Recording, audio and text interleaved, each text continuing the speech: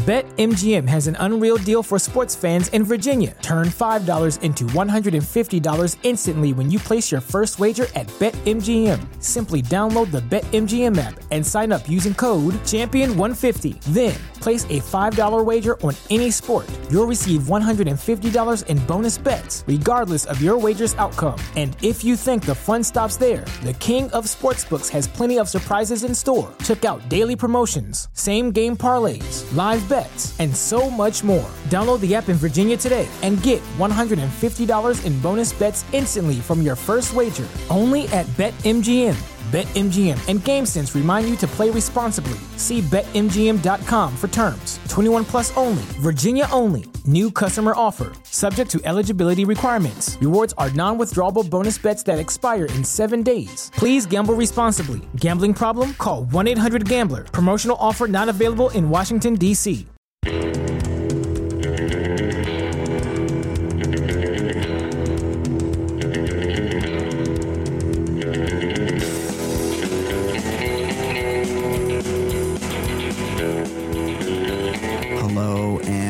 Welcome. We're back from theballerlifestyle.com. It's the Baller Lifestyle Podcast. My name is Brian Beckner. Thank you for joining the show. Episode 314 of the show. Thank you very much for listening. We're just doing a bunch of movies right now because everyone in the world has a disease, I guess.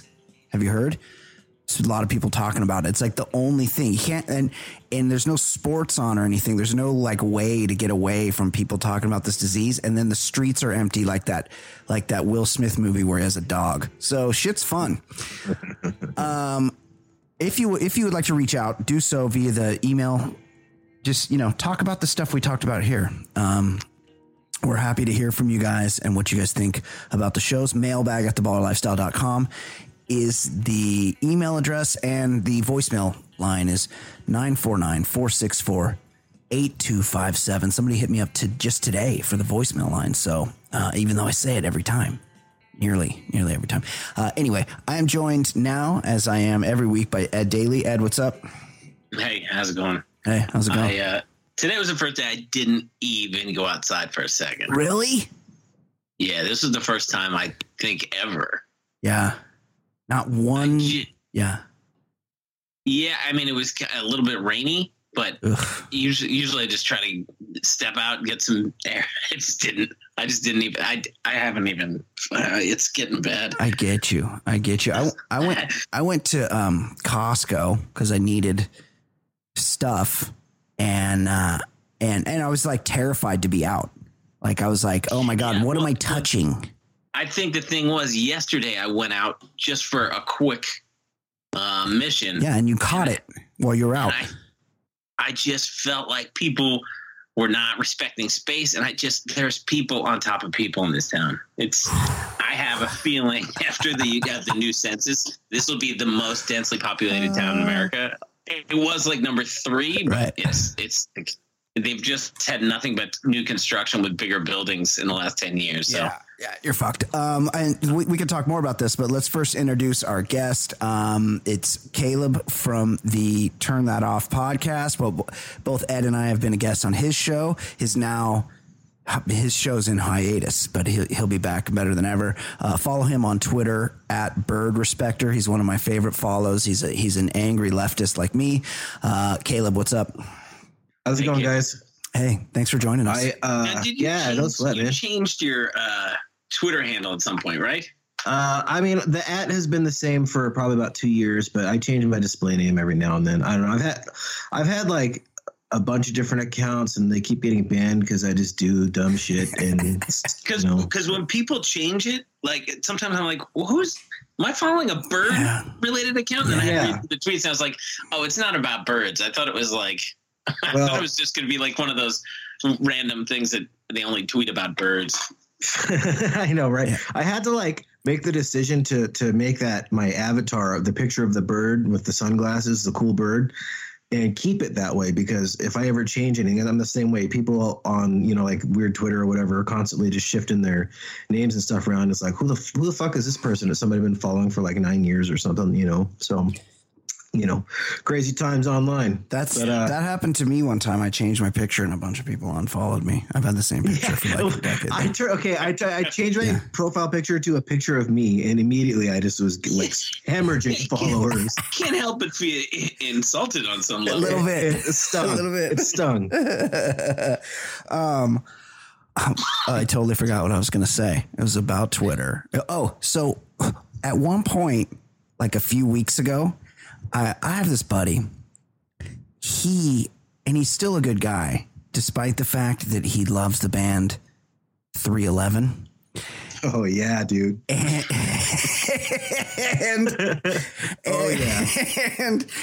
at one point we were coming up on episode 311. Also, he texted me last night that I gave short shrift to our episode 311. Yeah, I think that episode you announced it as 312. I thought it was 312. I forgot that. Oh man, wasted opportunity. Totally. 12s and no 311. So you guys really should have just done an episode about people named Amber, the color amber, all kinds of things. So we didn't respect 311. But as I was cresting, as we were approaching episode 311, I noticed that I had like 3,109 or something Twitter followers. I've had the same amount of Twitter followers since like 2009. It fluctuates around 500 up and down.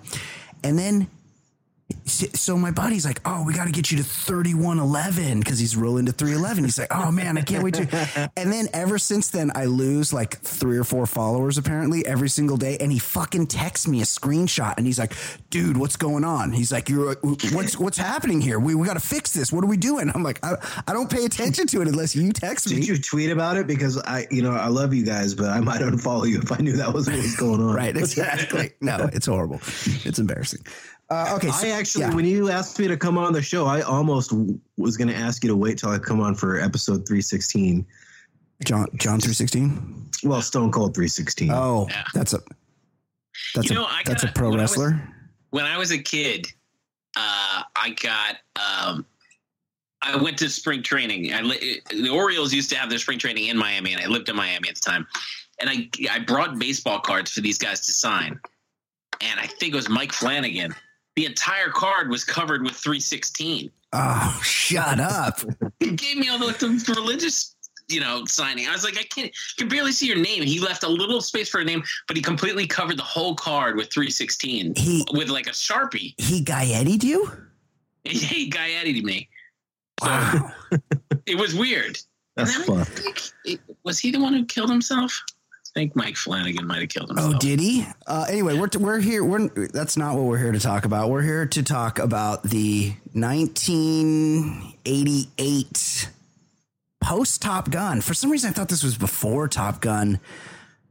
Tom Cruise, rock star, bartender, epic. I love it. Cocktail. As a general. So was this the movie after? It was like right after. It must have been because that was 86. One or two movies after Top Gun. Yeah. Now, this was supposed to be a big deal too. Like it grossed a shit ton of money, but it was not good. I remember the buzz about it. I was like 11, right? In 87. So I was right in the time where you just saw Top Gun, you're amped. And I think we didn't see it in the theaters. Was this R or I don't know. It had to be R. But when it was on video, we immediately got it from the store. And we were so pumped to watch it. And I remember being like, well, at least we could see, maybe we'll be able to see Elizabeth Shue naked. And you do get a little side boob. Yeah, and back. Naked back. Yes. Yeah. I mean, looked good, but that was it. I remember being so confused because for an 11-year-old, it made no sense what these people are talking about. And then many years later, as a 44-year-old, it makes less sense. Let me play the trailer and then we can talk about it. How was a bartender gonna get his hands on any of it? This is the big. Oh my God. Hold on. Start over. Start from the beginning. It's hard when you got to talk and control everything. Concentration of wealth in the world. Yes. But how was a bartender gonna get his hands on any of it? This is the big time. Are you ready for the big time, young Mr. Flanagan? I think I can handle it. This isn't what I ordered. Get your act together. A white wine. All right. Now, what was it that you ordered? A martini. What's in that? Many ways to fool a customer. You will learn them all. Yes, Obi-Wan. You get the women, you get the bucks, and you can see the color of their panties, and you know you got talent. Stick with me, son. I'll make you a star. Stick with me, son. I'll make you a star? Hold on. Let it finish playing. I'm sorry. I want you guys working for me. This is a real opportunity. Jet set bartenders, eh? The Caribbean Jamaica man. Can I buy you a drink? My rum specialties, perhaps? Bartender with a line for everything. The bartender. Now, he's about to be swept off his feet Wish we could stay here forever. by the one thing he didn't expect. Don't tell me Brian Flanagan was in love.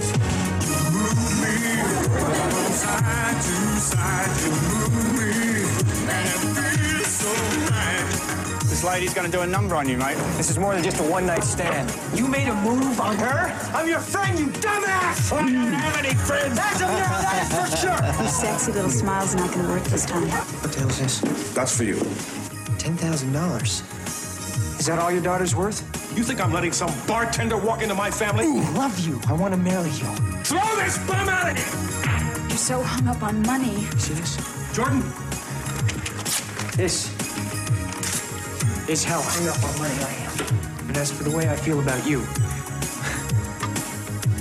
maybe you should never know.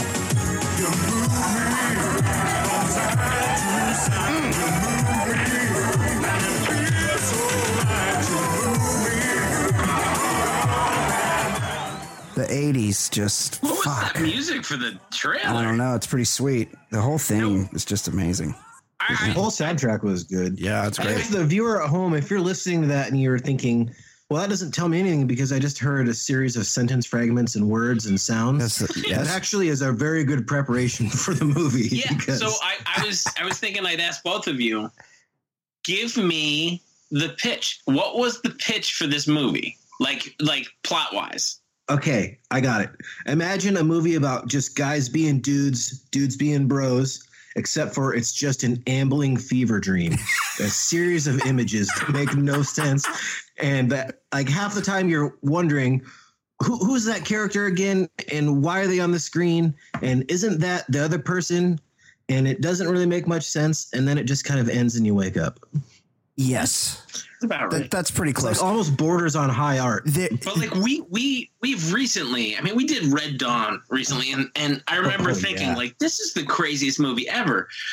But it looks like a super tight script compared to this. It's like it makes perfect sense compared to this movie. It's really weird, and also you can tell the production was a mess, and they had to do reshoots because from scene to scene, Tom Cruise has different hair lengths. So for most of the scene, for most of the movie, he has short hair, and then they'll cut to the next scene, and he has long hair, and then they'll cut back to and it's no time has gone by in the movie, and then he's back to short hair. It's the weirdest thing ever. So there must have been a mess of production. There was obviously a lot of cocaine involved in the conceiving of this movie. Cocktail, if you're not familiar, and the green lighting aspect of this movie involved a lot of drugs for sure. It's a 1988 American romantic comedy drama. Okay, I didn't. There's not much comedy. Was there any jokes? Right. Anything intentionally funny? Yeah, I loved it when I loved all the heartbreak and death in this movie. That was really funny to me. Yeah, it was hilarious. I don't know if we're doing spoilers or not yet, but no, it's fine. Whereas the film tells the story of a young New York City business student Brian Flanagan, who takes up bartending in order to make ends meet. The film stars Tom Cruise, Brian Brown. Brian Brown had a run there in the 80s. He was like a legit like movie star. He was like the only good thing about this movie. It's like I would say the first act of this movie was almost serviceable simply because of him. Yeah, and then it just fell apart. Well, I felt like I wrote down that the first 20. So they must have gone to Tom Cruise and they're like, listen, you know that volleyball scene in Top Gun? What if we made the first half hour of this movie that volleyball scene? Like real like homoerotic, just weird banter and high fives. It's just best friends being best friends, man. What if we made a whole movie out of that volleyball scene in Top Gun? It's like, hey, we're coworkers and we've known each other for like 4 days, but now we're soulmates. Yeah. It's just the whole thing is so weird. Tom Cruise gets out of the army, right? But they really have to let you. First scene. The first scene made no sense. He's on the bus. A bunch of troops chased down the bus. Yeah. It feels like 20 minutes on that bus. The long intro of like slowly going towards the city, but they're clearly stuck in Bayonne or something. You just see the city like it's this, you know, and you've never seen somebody more excited to be in Port Authority than Tom Cruise is. And he's talking to this kid. Yeah, he made friends with the baby. And I was thinking, and I kind of already had stopped paying attention for a second. I was like, wait, is this his kid? What's going on? And he's just chatting up somebody's kid. Like, we're getting to the big city. And also future business partners. Remember, he's like, you and me, kid, we're going to take over this town. Yeah. It's like, maybe you shouldn't be that close to a school, dude. Yeah. That's right. Yeah, the whole thing's weird. Why is he holding someone else's kid? Why is he talking about his aspirations to an 18-month-old kid? And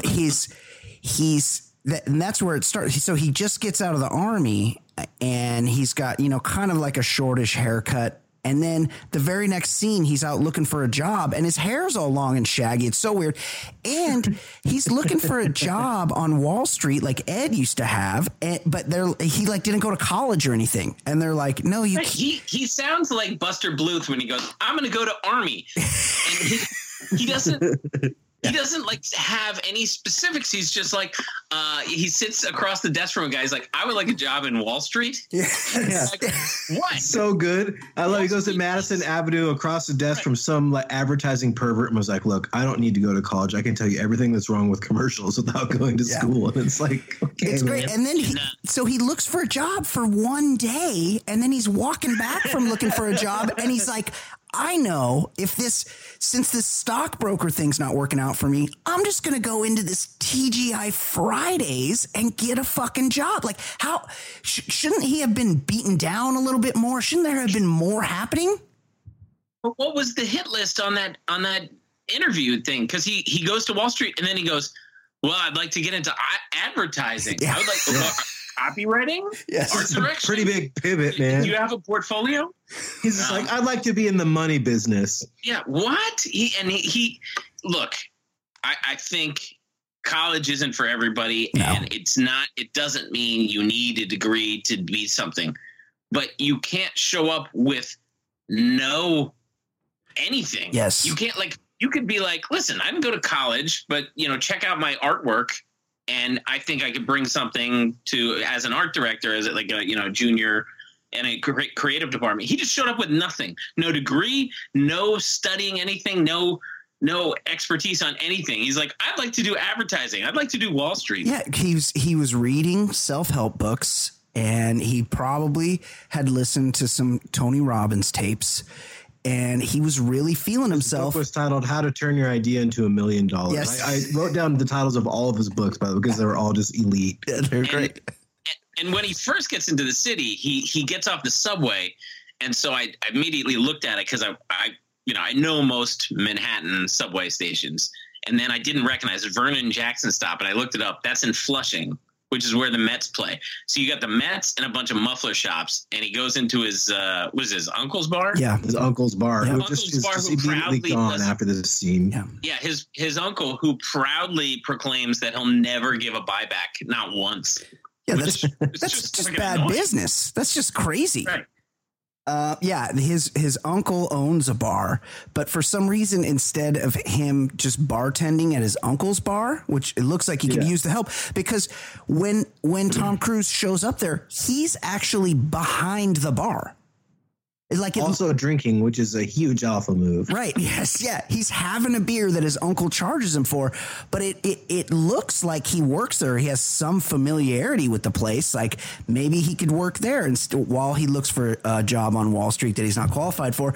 But no, he just pops in to the nearest TGI Fridays. And I think back then TGI Fridays hadn't grown to like the chain that it became. Well, that was his idea in business school. He wanted to like essentially invent Applebee's or whatever. Right. And then his professor, the snobby British guy, because of course his professor is British because immediately that just means he's smart, right? Professor Nigel's just like, well, that's just a stupid, terrible idea.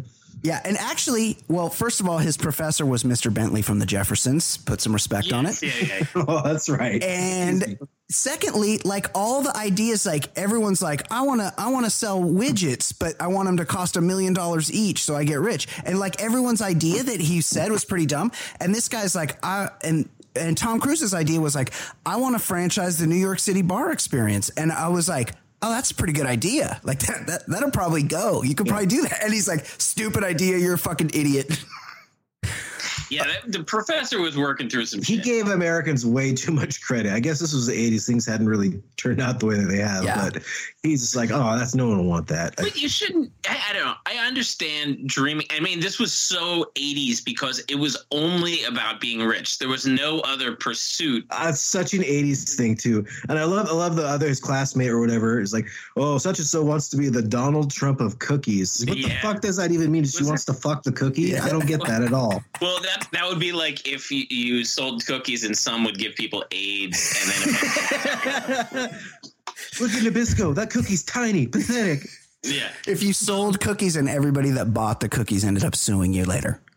Right. So he had that one day, right? And then he didn't even bother.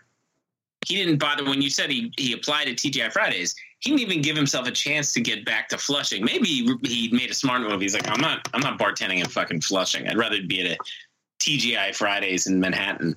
But then Brian Brown immediately starts ripping off Coughlin's Law and doing all these. Oh yeah, he's a real douche. Everybody's known this guy that's like knows everything. He's been around the block. He's fucking understands the world. He's like, you are in the seat of money, my man. This is where you want to be. And I'm like, dude, no offense, but you're 50. Like you're working at Fridays the same as Tom Cruise. What the fuck do you know? Okay, so that's the funniest thing. I thought he owned that bar, and then I didn't realize until like 40 minutes later when they just decided to become best friends and work in another bar together that he didn't own the first bar. Yeah, and it never explains that. And this was upsetting for me because I hadn't seen the movie since it came on video in like '88. I'd never seen the movie.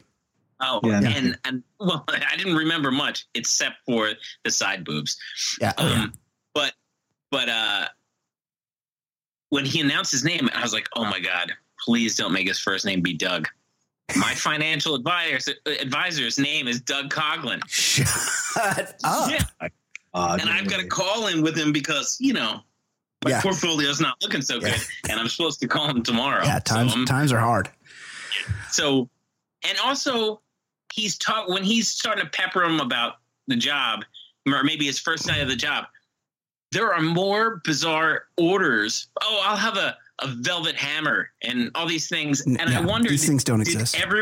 Did everyone order ridiculous things in the 80s, or was this just for the movie? Well, no, because everyone was on so much coke in the 80s, and it was like the go-go 80s. So everything, you had to like show that you knew a new thing. So you're like, have you tried a buttery nipple? It's like there's all these like different like colorful drinks and stuff. But how about what Coughlin is fucking, he's like, you know how to make a red eye? And he pours a beer, and then he pours like tomato juice in it, and then he throws a couple aspirin in the fucking drink, and then cracks a fucking egg, a raw egg, into the drink. No one's ever ordered that. No one said, "Hey, give me that disgusting thing that you just made."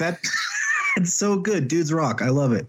Yeah, and how about when that first night, and the woman gives Flanagan his tip share, and he's like, oh, don't take it. Well, first of all, the whole point of working is so you make money. So like he was ashamed. And then he goes, the waitresses hate me.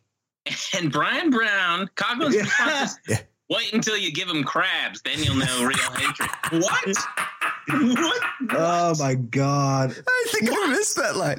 That moment right there was exactly the moment when I knew what kind of movie this was going to be. Like I was still kind of holding out that it was going to be like a thing. It's like, oh nope, this is just what this is. Got it. Also, why were all the waitresses 47 years old? Like, is that like a good business model to attract a younger crowd? They all had perms. They were all crazy old.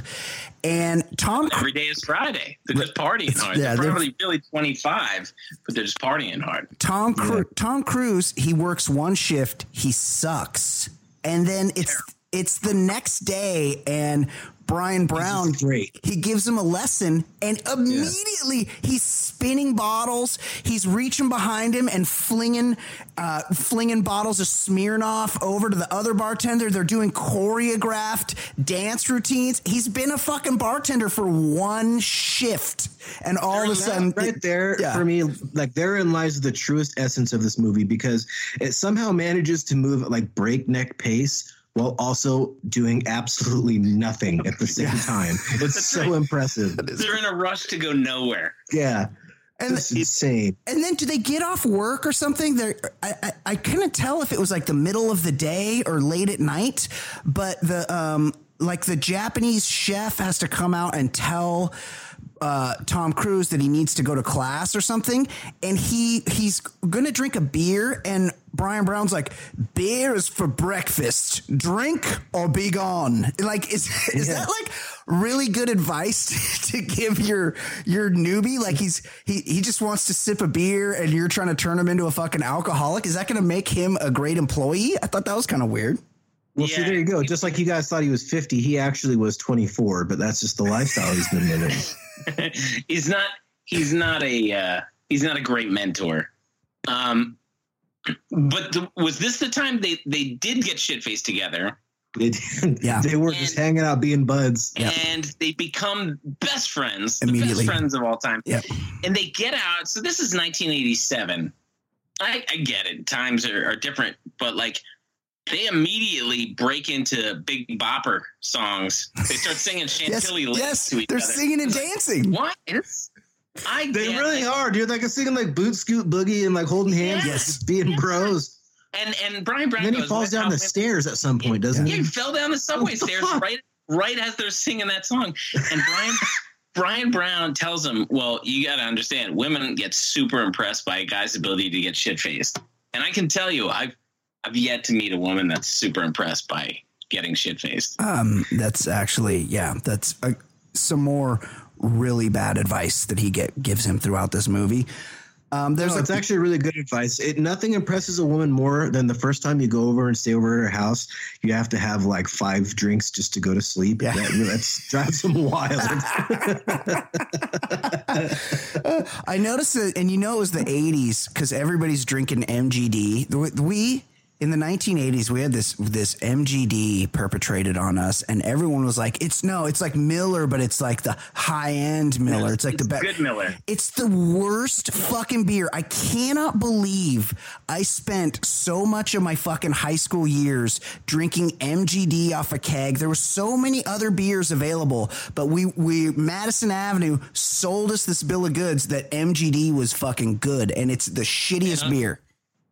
And I'll tell you what, I did, my buddy and I, maybe 10 years ago, we bought a whole bunch of random shitty 6-packs just to see like a taste test. It was before kids, so this was just a perfectly reasonable choice. Yes, of course. And MGD came in last place. Like, I think Miller Lite seemed like... Oh, Miller Lite beats the dog piss at MGD. For sure. Way better. Yeah. But the whole point of the 80s was they were trying to tell us this was the high end version. Yeah, it was like Baller Miller, and it was fucking horrible. And then there's a lot of it made me uncomfortable. It gave me anxiety because there's a lot of these two bartenders doing their soft shoe standing up on the bar. The hippie shake. Yeah, reading poems, singing songs, flinging shakers at each other, and the crowd in the bar is rapt. They're loving it, and I'm like, doesn't somebody in there would not happen? I'm sorry. But doesn't somebody want a drink? More annoying than you want to order a drink and the bartender's just talking to someone and you get pissed off. You're like, all right, come on, just can you see me waving my arm? And these guys are reciting horrible poems. It's horrible. Yeah, it was like it was the ripoff of Walt Whitman's "I Hear America Singing," but about bartending. When that happened, I was screaming at my screen. I fucking hate Walt Whitman. First of all, second of all, that if there's one way you can make Walt Whitman worse, it's Tom Cruise making poetry about fucking bartending in the 80s. I honestly was gobsmacked. I never thought we'd get an anti-Leaves of Grass cake. That's the only Whitman I know. Doing cocktail. I see America drinking. That's just the most dog shit, god awful dialogue I've ever read before. These best friends are like brainstorming, and this is kind of like the moment when Dirk Diggler. Yes. They see a name in lights. They're like, I have the bar name, and what's it called? Cocktails and Dreams. Cocktails and Dreams. Kind Great of name. like Robin Leach wrote that. It's Champagne Wishes and Caviar Dreams. It's the worst name, and they must have realized it at the end. I don't want to spoil this movie for you, but one of them ends up owning a bar, and the bar is his name, but there's a neon sign in the window that says Cocktails and Dreams. Like they didn't go full boat and actually name the bar Cocktails and Dreams. But yeah, when they're we'll talk about that because I got a real big bone to pick with that ending. Yeah, absolutely. I did like that Coughlin's like, he's like, Brian, the bartender is the aristocrat of the working class, which is so nonsensical and fucking stupid. And right. Brian's like, oh yeah, of course, definitely. Like, wouldn't you just be like, what? Like, what? That doesn't even mean anything. What are you talking about? Yeah. The bartender is supposed to be the absolute opposite of that. The bartender is supposed to be the everyman, the guy who can connect with the rich guy, the poor guy. The bartender's like the friend of everybody. Yeah, he's your buddy. That just sounds like one of those like dumb guy proverbs that you hear in like suburban sports bars that like, you know, I bartended at. That's the kind of shit that you hear there. Yeah. Right. Also, somebody comes up. This is when I didn't know this was a thing. Scouts start touring, so they come to the TGI Fridays. Scouts. Yeah, the bar scouts. Oh my God, what a time to be alive! Like you shouldn't be in this independent league, right? We need you in the big time. Yeah, they're getting pulled up, and we need to hire you as a middle reliever. No, this is a dance club called Cell Block where all the dancers stop, so they can watch a bartender recite poetry. Yeah. He does a 10-minute soliloquy on the bar, and then he finishes.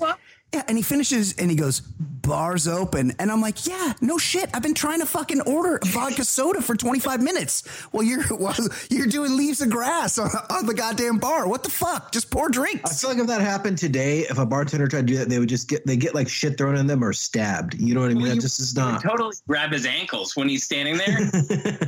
You would definitely get concussed. One of the bright spots. We do meet a bright spot right at that first night at the she's taking pictures, right? Yeah. Oh yeah. One of the bright spots, Gina Gershon. She's like a photographer. She's like apparently bartenders get profiled in like Rolling Stone in this world in the 80s. So she need to take a picture for when you become a celebrity. This alternate universe where everybody in the United States got kicked in the head by a horse. Yeah. Yes. So she wants to take some shots of Brian, and they end up hooking up, and they go back to like her $25 million brownstone that she lives in. Like, I don't know. I don't know. Like she must pictures pays. Right. She must be a very successful photographer. He bangs her. And then like the next day, or it might've been like a few days later, he's shooting. No, it was the same day. It was the same day, right? This is my wife. Yeah. This is my wife now, basically. Yeah. They're shooting hoops and Coughlin's playing with a heater in his mouth. Yeah. He's smoking cigarettes. High degree of difficulty. He's smoking cigarettes and wearing jeans. And Tom Cruise, I don't know what the effects budget was for Tom Cruise's jumper, because my man didn't even like a shot put. Yeah, he was putting it, and also he wasn't even this. It was bugging me because the laces on the ball were always the wrong direction when he'd go to shoot. But there's not laces. Well, whatever they're called, the seams. Anyway, I wrote down how many takes did they do, because they do show scenes where Tom Cruise with that shot, it goes in, which means they must have shot this 700 times. Yeah, he was banging them. He made like 6 in a row, $30 each or something. Right, but I mean that form. Horrible. You're not better than an 8% shooter with that form. Who would win a game of horse? Tom Cruise, Michael J. Fox, or Snipes and White Men Can't Jump. Yeah. Oh yeah, that was pretty bad too. That shooting form was questionable. Michael J. Fox was better than Snipes in that. It was bad. That was pretty bad. Then he's like, look, I'm basically married to this chick now. We met last night. We fucked. She's my girlfriend. Doesn't she already sit in on a pitch meeting where they move?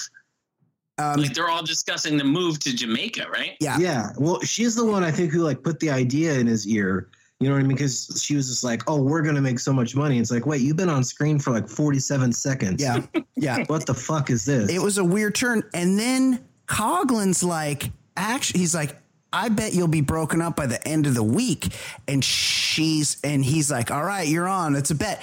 And then Coughlin like bangs her. He's making out with her at work. They're like the next day they're at work at the cell block, and he's making out with her at the bar.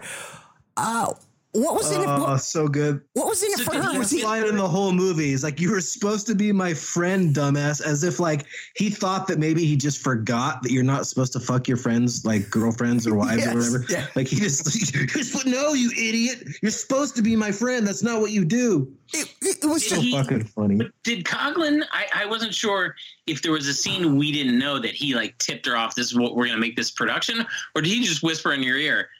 He thinks there's no way you're going to have sex with another person this week.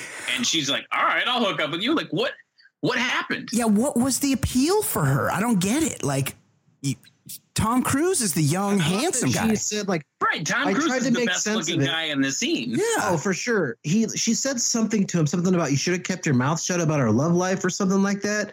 But it didn't make any sense. That's kind of what I'm talking about. It's like the ambling fever dream where it's just like it just jumped. Right. And like you were supposed to make their own reality with that. You just choose your own adventure as to why that happened. And she's afraid of her honor, considering she let it be known she wanted to fuck the guy within 20 seconds. But now she doesn't like anybody thinking she's that she has sex. Yeah, it's crazy that like he shouldn't kiss and tell or something. Anyway, it spurs his big move to apparently New York is like then they immediately cut to the song that was produced for this movie. Kokomo. Right after Tom Cruise gets cucked, they start playing Kokomo, and I'm in my room by myself and just busted up laughing. Yeah, what the hell is happening? Right. Here well, right now? Then they helicopter shot us into his beach bar, and again, what's the logic here? They're like, if you move to Jamaica, you can make $300 to $400 a day in tips, and I'm like, you're a fucking bartender in New York City. Like in fucking Manhattan, dude. Right? What the fuck? Like, I get that Manhattan is expensive, but he could have probably just grinded it out in Flushing and made some real money in Manhattan. Yes, exactly. 100%. Right? Like he had a place to stay. Yeah, he could live with the uncle, but he makes the move to Jamaica where he's serving rum drinks to Brenda and Brandon Walsh's dad, Jim Walsh. Yeah. I didn't even notice Jim Walsh was in the scene. Oh, he's there, buddy. He's at the bar. It was the cop from Trading Places. I didn't know he was. Man, I can't believe I missed Jim Walsh. Oh, I thought we'd be able to bond over that. On the beach. Oh, there is? There's an emergency on the beach. Yeah, somebody got too drunk. Oh, right. Yeah, call the bartender. Yeah. Call the bartender. Yeah. And then he's like, champagne, perfume going in, sewage coming out. What? That's how it usually works, man. The literal definition of sewage. I love how like her whole thing is she's just super fucking drunk, and he's like, oh, just give her Epicac to make her throw up because she's drunk. That's right. Like, so she's drunk, she'll throw up on her own. You know, let God put it in God's hands. Right. And really, I mean, I don't know how much time was supposed to pass, but this is like an expert Yoda of a bartender that maybe has been bartending for 2 years with all of this stuff going on. And he's the world's foremost expert. We know to call him if somebody gets drunk on the beach. Get the bartender over here. He'll know what to do. Then Lizzie Shue, a combination of things happens because Lizzie Shue shows up. He meets Lizzie Shue and Bobby McFerrin starts playing. And I cannot tell you what it was like to be 13 years old when this movie came out, because Kokomo and Don't Worry, Be Happy were probably the two most played songs of that summer. You could not escape those two songs. They were everywhere. Right. Was this the same summer as Karate Kid 2? I think I was going to say these two and Peter Cetera. Yes. For Your Honor. I am a man who will fight for your honor. Yes, absolutely. So Lizzie Shue, hats off to her. I mean, she was at her absolute peak. Yes, definitely. She was at her best. Extremely attractive. Very hot. And her and Tom Cruise have a connection. And seems like things are going well, swimmingly. Like they go on dates. They talk about their big plans. They're going to make those things that go on the end of your shoelaces. They're Flugel binders. Really annoying. I love that scene. They've been around for like 150 years. And he's like, "Well, man, but the guy who invented this is a freaking epic billionaire, dude." It's like, they're called aglets, you fucking moron. His brain is like the same size and smoothness as a peach. I can't even believe it. And their first date, they also just like ride horses on a beach. Hey, let's go ride horses. So let's ride horses and then like figure out things that already exist to invent. They do like. Hey, what if we made an ashtray? They do like everything you could possibly do on an island in one date montage. So they ride horses on the beach. They swim out to a picturesque waterfall. They make out. They go to a beach bar. They have like a I don't know if there's a bonfire, but there's like a nighttime beach hang. Is that where he bangs her? Does he bang her on the beach? Well, no, but doesn't he bang her at the waterfall? I think maybe both. No, because she just lays on top of him non-sexually because she accidentally hits him in the mouth on the beach. They fuck at the waterfall, I think. Yeah, it's the waterfall. Fuck at the waterfall because that's when we see part of the goods. Yeah, you get some side tip. Yep. And it's impressive, but man, I was very frustrated that that's what we got. Yeah, she was something else back then. But then who shows up that night at the bar? It's Coughlin's back, and he's had a come up. Who shows up? The greatest line ever was right before that. So they're like in love, and they're talking about having kids already. Yeah, and I wrote down, but I don't know who said it. I think he said our kids would look great in dreadlocks, like they were going to live down there. God. He said our kids would look great in dreadlocks. Yeah, there was some very cringy, like Emon, like the whole Michael Scott shit going on. Yeah, the whole like Jamaican part was kind of tough to watch. But Coughlin shows up, and he's at a come up. He's like, and they're like, I love it. They're like best buds again. Like they were. Yeah. He's just like the shark in Jaws, except for he's just swimming around. Instead of eating you, he fucks your girlfriend. Right. He can show up at any time. You just have to be on guard. Right. He's totally been fucked over. And then he shows up and he's kind of a douche. Like, it's like, I don't know that you would really fall back under his spell if the last time you saw him, he fucked your girlfriend. You guys got in a fist fight, and now he shows up at your place of work to gloat about how rich he is now and what a piece of shit bartender you are. And it was just like a weird thing. But then he's married to Kelly Lynch, who's, oh my goodness, Jesus, like this is a 13-year-old Brian Beckner was very into everything Kelly Lynch at the time. Not much of an actress. Yeah.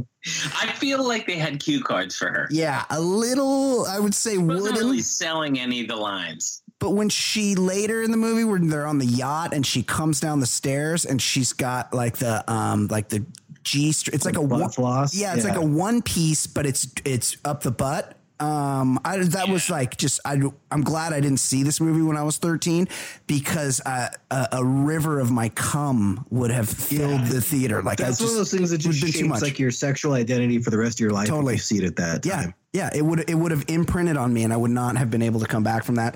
But Coughlin's married Kelly Lynch, and Kelly Lynch comes from money, and Coughlin's like, I got my own place now. I got my own bar. You got to come back and be my bar manager.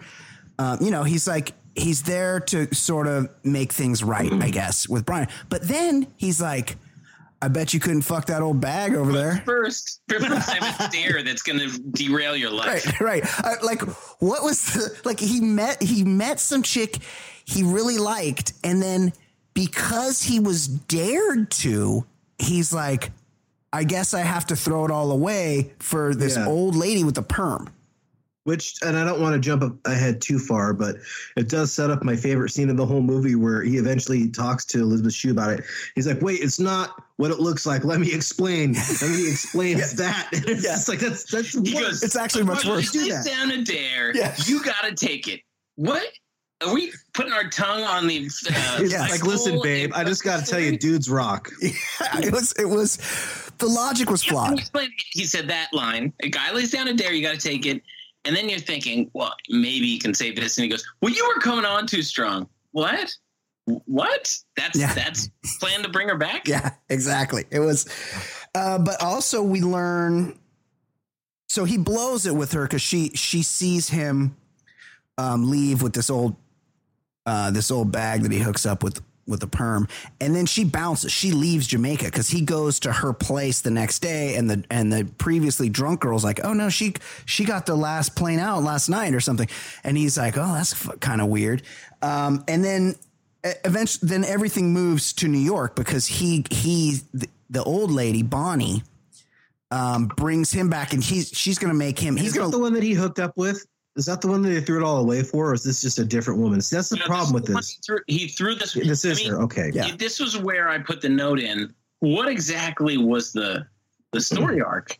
Yeah. I mean, the movie's only an hour and 49 minutes. It feels like 5 hours. Yeah. It's like Mad Libs. They're taking turns When there's so many unnecessary characters. Like, this movie should have had like one woman character and then like the schism for the old lady, maybe the older lady.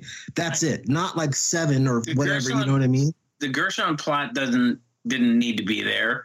I was happy to see her, but it was crazy. Okay, yeah. Quick. How? So she's like who is she? A rich woman? Yeah. That like brings him along to. She's promising him some business job. Let's do a quick. How fucking old is this guy for Bonnie?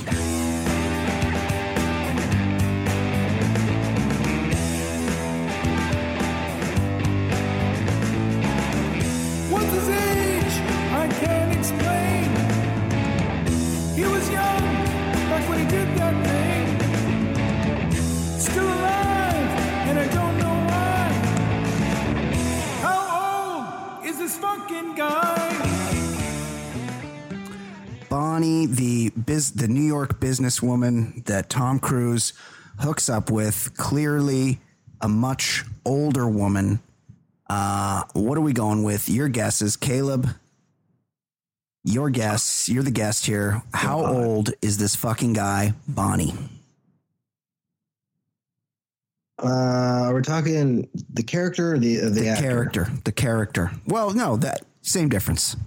Wait, what do you think she is? Yeah. I'm going with around 40. That's all I got. 40 years old. Okay. Yeah. Ed Daly? Yeah, I would have said like 46 or something. I mean, she did have a good body. It's 88, dude. You can't tell. That's the thing. Yeah. It's 88. She could be 21 or she could be like 50. I'll say 46 to 48. Yeah, I would have said she was obviously meant to be much older.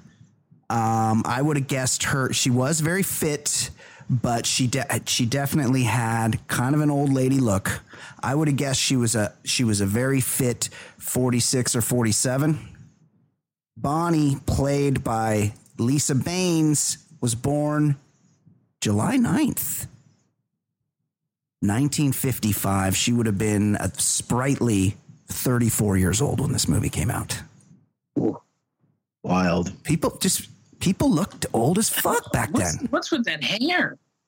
Yeah, it was the perms. The perms were heavy. Speaking of that, do we want to guess how old Brian Brown was at the time? Coughlin? He was 50. He looked. Yeah, he was pushing 50. He looked around 50, early 50s. He was born 1947, so that would have made him 42. Yeah, 47. It's 87. He was 40. Yeah, he was 40. I thought it was 89. It came out in 89 or 88. 88. So he would have been 41. Man, he was younger than I am. He looked crazy old. This is just the 80s were a hard time.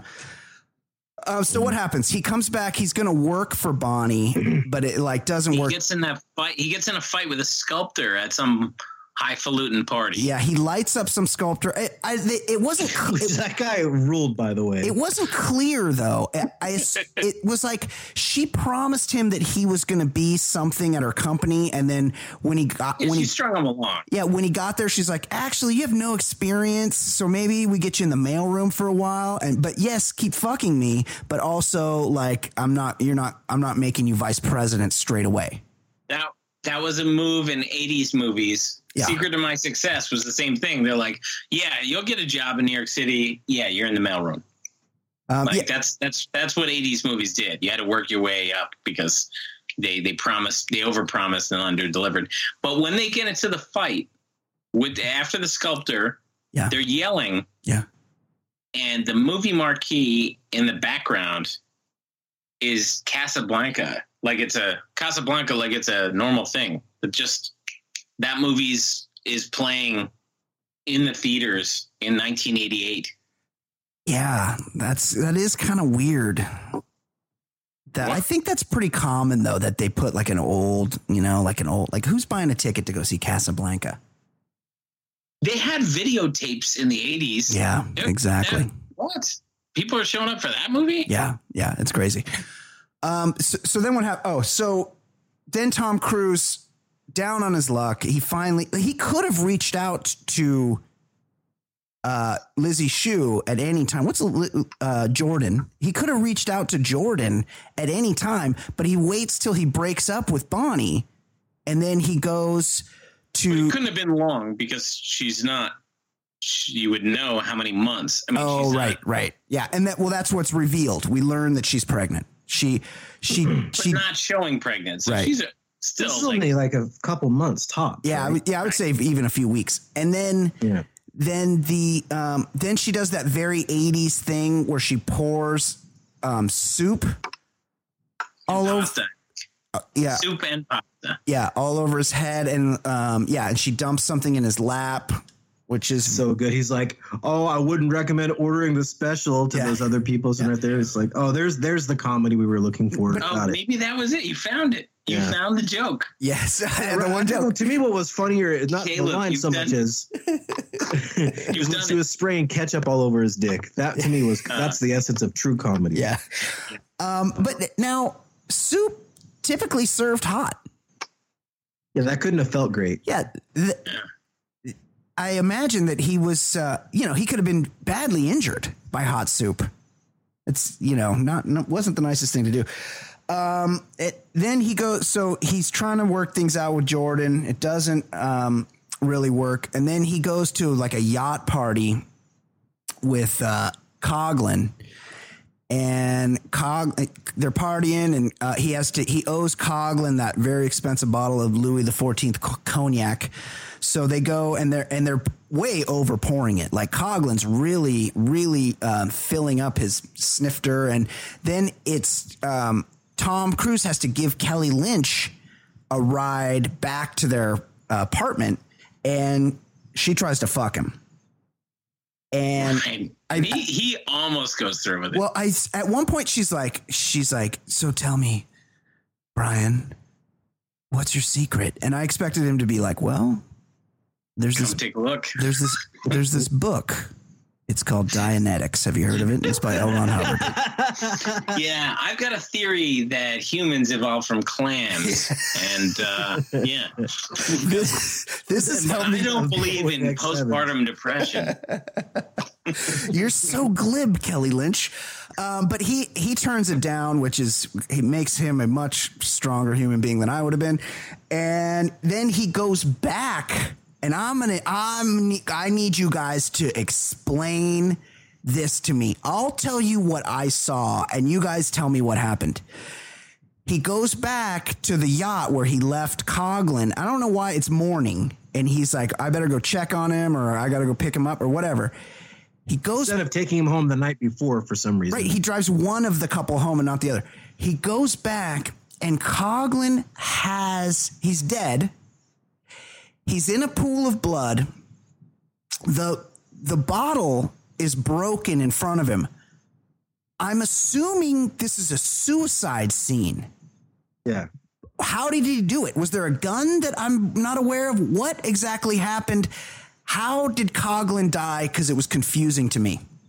He brained himself with that bottle, dude. He did. It was like a Bugs Bunny type of scene. Yeah, because that's not how like humans work. So his eyes popped out of his head. He's like ooga, and then he smashed himself. Like, yeah.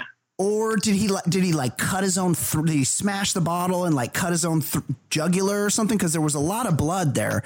And again, there was no wound. I was hoping because he's talking to the cops. Like for a second after that. And it was just like almost like a montage to show that he's, the cops are taking him away.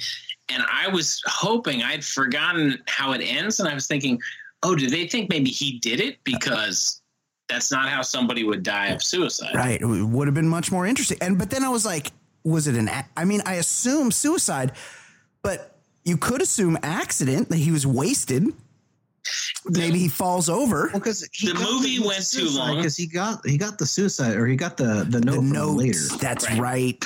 There was it was definitely a suicide. Yeah. Again, it's just one of those. It's all you got to say is fever dream. It happened, and you just kind of have to like make your own reality up after the fact. Yeah. The movie went too long, but I would have loved for the movie to take like 3 minutes more when he finds him and he's in the cabin. And he's like, "Help!" And it's what is it? Like he's on a fucking morning. Boat on the dock. No one's hearing you. No one can hear him. 5 a.m. Yeah. I would like for him to scream help like 20 times and then be like, oh, wait a second. There's nobody near this dock and I got to go get help. And yeah, it would have taken a long time, but it would have been if they're claiming shows the whole thing in excruciating detail of him walking. If they're claiming it's a comedy, that would be a great comedic moment. He's like, hey, wait a second. Nobody's listening to me. I got to go get help. It was crazy. I wish they would have shown him like running down the docks, like trying to wave somebody, a passerby down or something. So he loves running in movies. Yeah, he does. So then he's goes back to Jordan after. Right. He wants to get Jordan back, and he goes. I like how he goes through. He's like, Doug's dead. It's like she's never even she's seen him like once. Who's Doug? That was the first thing. Yeah, she was broken up. Oh my God, Doug. You mean the guy who showed up drunk and acted like an asshole to me on that beach bar? Yes. You mean the guy who destroyed our relationship? Oh, no. I was actually watching this movie with a friend of mine that owns this film on DVD. And I said, hey, do they even know each other? And they're like, yeah, they met at that bar. And I'm like, oh, yeah, for like 30 seconds. Like, it was a weird, weird that he'd be like, my best friend Doug, and she would be like, who? But he tries to get Jordan back, and her dad tries to buy him off, right? Has that already happened? But the dad buys him off, and this was something the dad was like forewarned that he immediately, is this just his go-to move? Or he's like, oh yeah, I heard about you. How much is it going to take for you to go away? She probably ran back. You know, she was upset when she came back from Jamaica, and she's like, oh, this guy, I thought we had something, but the bartender turned out to be real shit. And that's all the dad should know about him. And he's like, I've been warned about you. I've been waiting for this moment. I have a blank check with your name on it. It's like, his daughter essentially had a one-night stand. And the guy's trying to do the right thing. Right. He's like, I want to be in, I want to take responsibility for what we created here. Like, why would you be mad about that? Get the fuck out of here. You're just a bartender. I'm not letting my daughter shack up with any bartender. You're after my money. But then he doesn't take the money. You're letting your daughter work at a shitty diner. Yeah, I didn't pick up on that until just now either. Like, wait, you're like a millionaire, maybe billionaire, considering where they lived and shit. Yeah, and she's working in some diner. What is that about? It's crazy. And then immediately in the next scene, they're getting married. What happened in between? Well, hang on, because he locked the door. He locked the door on the security guard. Yeah, so they had all the time. Yeah, that's right. And as they're leaving, I love he goes, "It didn't have to be like this." Yeah. What are you talking about? We just met you a half hour ago. Yeah. What's happening? I love this part too because then they are just immediately getting married in the bar that he owns. That the whole point was he was going to marry a rich woman to start a bar, and then he finds out that the woman he actually loves is rich, but eschews the money and somehow still ends up with the bar as if nothing happened. And it doesn't explain how or why, or it clearly was only a couple months later because she was still pregnant. Yeah, so and the bar's thriving. $75,000. Yes. Yeah. Right. And so it tells me that the one scene they cut out is the dad's like, all right, fuck it. You can have my money. He cut her off, but that's the only way he could afford the bar. Is it the dad? Yeah, the dad had to. Oh no! He says he got a loan. There's like voiceover, I can't remember how it comes out, but he says he got the money from his Uncle Pat, who never buys anybody a drink at his own bar. Somebody who doesn't give barbacks doesn't give out like nice loans. $75,000 loans. Yes, I agree. What a stupid fucking movie. Yeah. So overall, okay. Some here. Let's read some trivia from the movie. Actress Gina Gershon's. Who cares about that? The term. I will say about Gina Gershon. Yeah. I made this note. So when I saw movies like this and I saw sex scenes before I was having sex, there was so much rolling around. Yes. Yeah. And the first time I was with someone, so like, where are you going? Because I thought we were supposed to roll around. Oh yeah. Well, this is back in a time when the guy in the Quaker Oats box was in control of what you could put in movies. Yeah. And so, like, to simulate sex, you just like literally horseplayed under a sheet and rolled and tickled. And sadly, the young me thought we were supposed to roll a little bit, and you're not supposed to roll. You're just supposed to have sex. At one point, doesn't his head pop out like from the bottom of the bed, like well past her feet? Yeah, it's like one of those cartoon brawls where there's a dust bowl and then like a head pops out and like comes out. Yeah, what position is that exactly? I don't know what kind of sex. He's just doing foot stuff, man. Yeah, that's it. Maybe he's in defeat. So that's actually one of the trivia things on IMDb. Tom Cruise has such big foot. What did it say? Yeah, it says actress Gina Gershon stated in a podcast interview that during their bed scene, Tom Cruise knew she was extremely ticklish and tickled her so hard they both fell off the bed. It was, in fact, the take used in the movie. The term for the flamboyant tending of bar by Brian Flanagan and Doug Coughlin is flair bartending, which is an acrobatic bartending skill. Flair bartending. John Bandy, household name, a flair bartender, trained Tom Cruise for the film. Well, that's how he got so good in a day. They didn't even give us like a Karate Kid compilation of like him learning and like dropping bottles and having to like mop it up and shit. No, it was the next day. Immediately knew it. Yeah, no montage. The boxing match shown on television, upon which Doug Coughlin has a $50 bet, is a heavyweight bout between George Foreman and Ken Norton. Yeah. Elizabeth Shue's brother Andrew Shue can be briefly seen in the background during the wedding reception scene. Oh my God. Really? Yeah. Robin Williams was considered for the role of Brian Flanagan. Brian. Yeah. Williams had previously. Flanagan? Yeah. He's too old for that. I know. That would have been great. Well, it would just be like two geriatrics having fun in the city doing flair bartending. As stated by our guest, Caleb, the correct name for the plastic bit on the end of shoelaces is an aglet, not a flugelbinder. The latter term was made up for the movie. There's lots and lots of people that think the actual name is flugelbinder. So know exactly like what kind of dumb someone is if they call it that, because that means that they remembered that from this movie. Right, they're getting info from Cocktail. Yes. That's the worst kind of dumb. Jennifer Grey, Demi Moore, Ali Sheedy, Jodie Foster, Daryl Hannah, Sarah Jessica Parker, and Jennifer Jason Leigh all were considered for the role of Jordan Mooney before Shue was cast. I would say Shue. Maybe it's just because I think she's hot, but I think she did a good enough job. It was a terrible script, terrible story. Yeah. But she was fine. Yeah, she was fine. Also, Heather Graham was offered the role of Jordan Mooney, but declined due to scheduling conflicts with License to Drive. I bet she's regretting that. Probably a lot of sexual harassment by the Coreys. Well, yeah, but that was where she became the hot chick. Yeah. The film was made and released 4 years after its source novel of the same name by Haywood Gould. That's not a real name. Gould also penned the screenplay and reportedly was unhappy with the final product. The film is listed among the 100 most enjoyably bad movies ever made. I would agree with that. It's horrible, but I kind of liked watching it. It was very car crash, but yeah, I can guarantee I'll never see this movie again. Oh, for sure.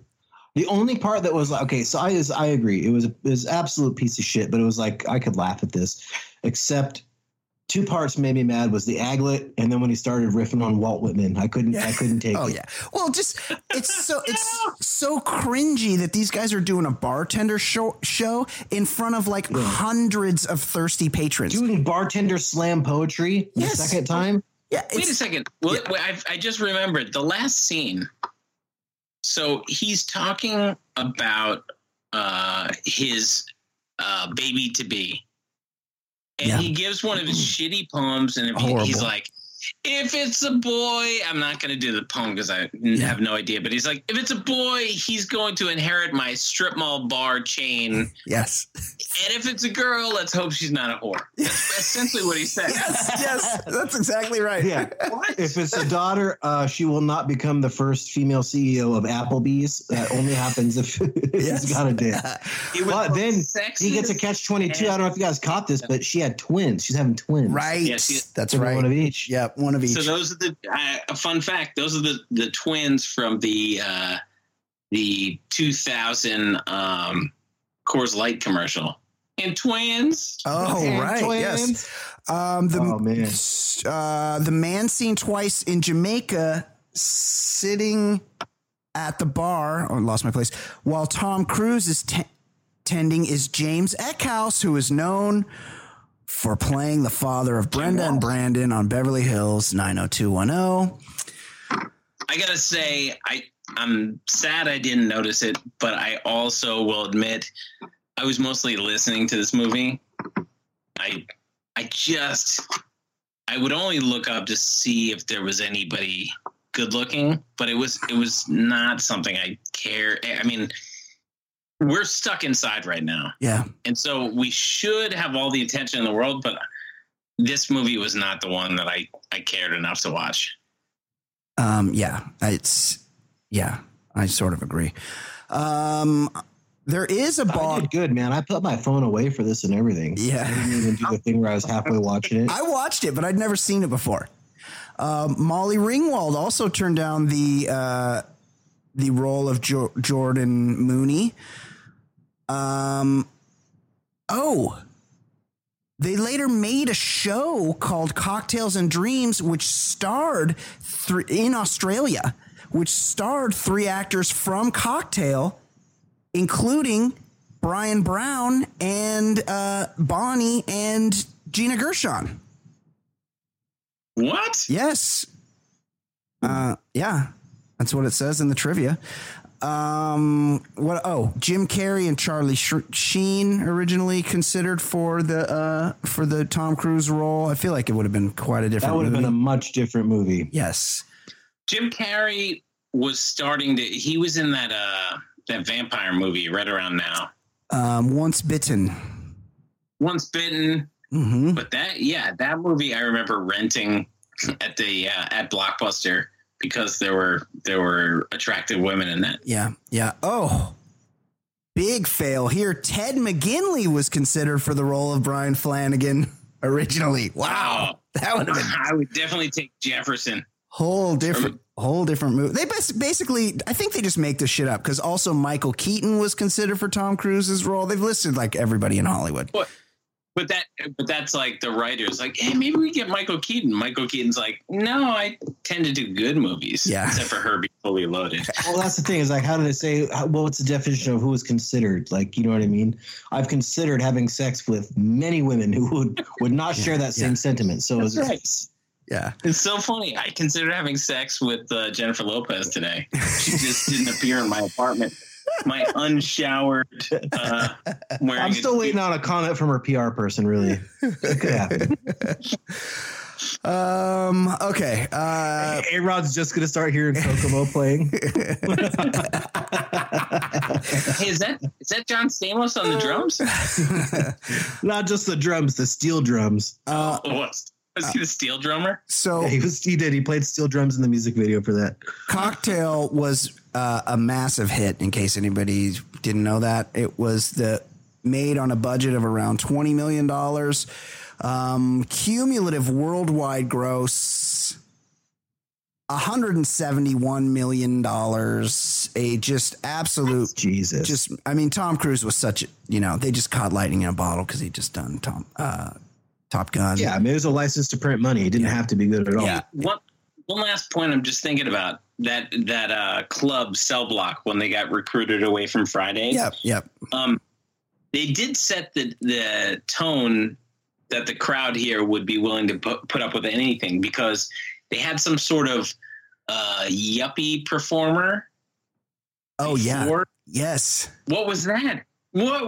He was also doing like spoken word, right? Like, yes. Like kind of like a rap thing about being a yuppie. So they put up with that, then had to put up with poems before they could get their first drink. Yeah. I would literally never go to that bar. I would probably murder the bartender. No. This is before Yelp, actually. People talk shit about Yelp, but that wouldn't happen today. That's right. Crowdsourcing. 0 stars. Wouldn't serve a drink for 45 minutes because we had to hear poetry. Yeah, horrible. Okay, anything else to add? Caleb, your thoughts, you're a fantastic guest. Caleb from the Turn That Off podcast. Anything you'd like to add before we go? That last scene with the yuppie slam poetry doesn't exist in my brain, so I think like it's already starting to erase itself. Yeah. I don't have, and I paid attention to this, didn't have my phone or anything, so that's kind of worrying to me. So no, I don't think so. Just an absolute train wreck of a movie, but it was fun. Thanks for having me on, guys. It was good, good to talk to you guys both. It's been a bit. Yes, yeah. No, it was very good. Quickly, I've discovered the reason for the different lengths of hair during the film. The length of Tom Cruise's hair changes in different scenes. For the most part, his hair is cut short and tight to the head with no hair hanging off the back of his head. However, in a few select scenes, and quite a few, like almost every other scene, we see his hair is longer on top, somewhat styled differently. These were most likely reshoots with Cruise at the time wearing his hairstyle for Rain Man. No. Yes. Ed Daly, anything you would like to add before we go? No, I think we said it all. Thank you for coming, Caleb. This was fun, although very confusing. I'm very confused how this got made. Yeah, even with Tom Cruise. This is one of the most every script. This is one of the most fun movies we've done. I expected Red Dawn to be fun, and Red Dawn was fucking horrible. This Cocktail was horrible, but I kind of liked it. But Tom Cruise, after Top Gun, got every script in the world. Yeah. He could. Yeah, I know. What? It's crazy. It's actually crazy. This really would have destroyed almost any other actor's career. How bad this was. I know. And how much it just sucked. Yeah. It's a huge hit and a cult classic. Okay, great job, guys. For Caleb Wilson, special guest. For Ed Daly, my name is Brian Beckner. This has been episode 313. Is it 313? I think he said 14. Yeah, I think it's 14. I think it's 314. 300. As long as it's not 311. Somebody will correct me. Or 316. 314 of the Baller Lifestyle Podcast. We will see you next week. Goodbye. Podcast getting bigger and not smaller. Broadcasting weekly, that's what we do. With Easy Ed Daly and the man Jay Stu and Brian Beckner, quick to dissect the week in sports and culture and whatever. Plus, there's Kate with a C, but she's known as Fancy Pop to you and me. Talking loud comers, conundrums, my brothers. Reviewing some movies and shows and the others. Top podcast, man, no one is above us. 5-star, even the haters will love us. And we're not trying to talk politics a lot. We'd much rather talk about dicks a lot. Shit's so hot, man, the shit's on top. Top podcast, man, it really hits the spot. Listen up, you players and shot callers.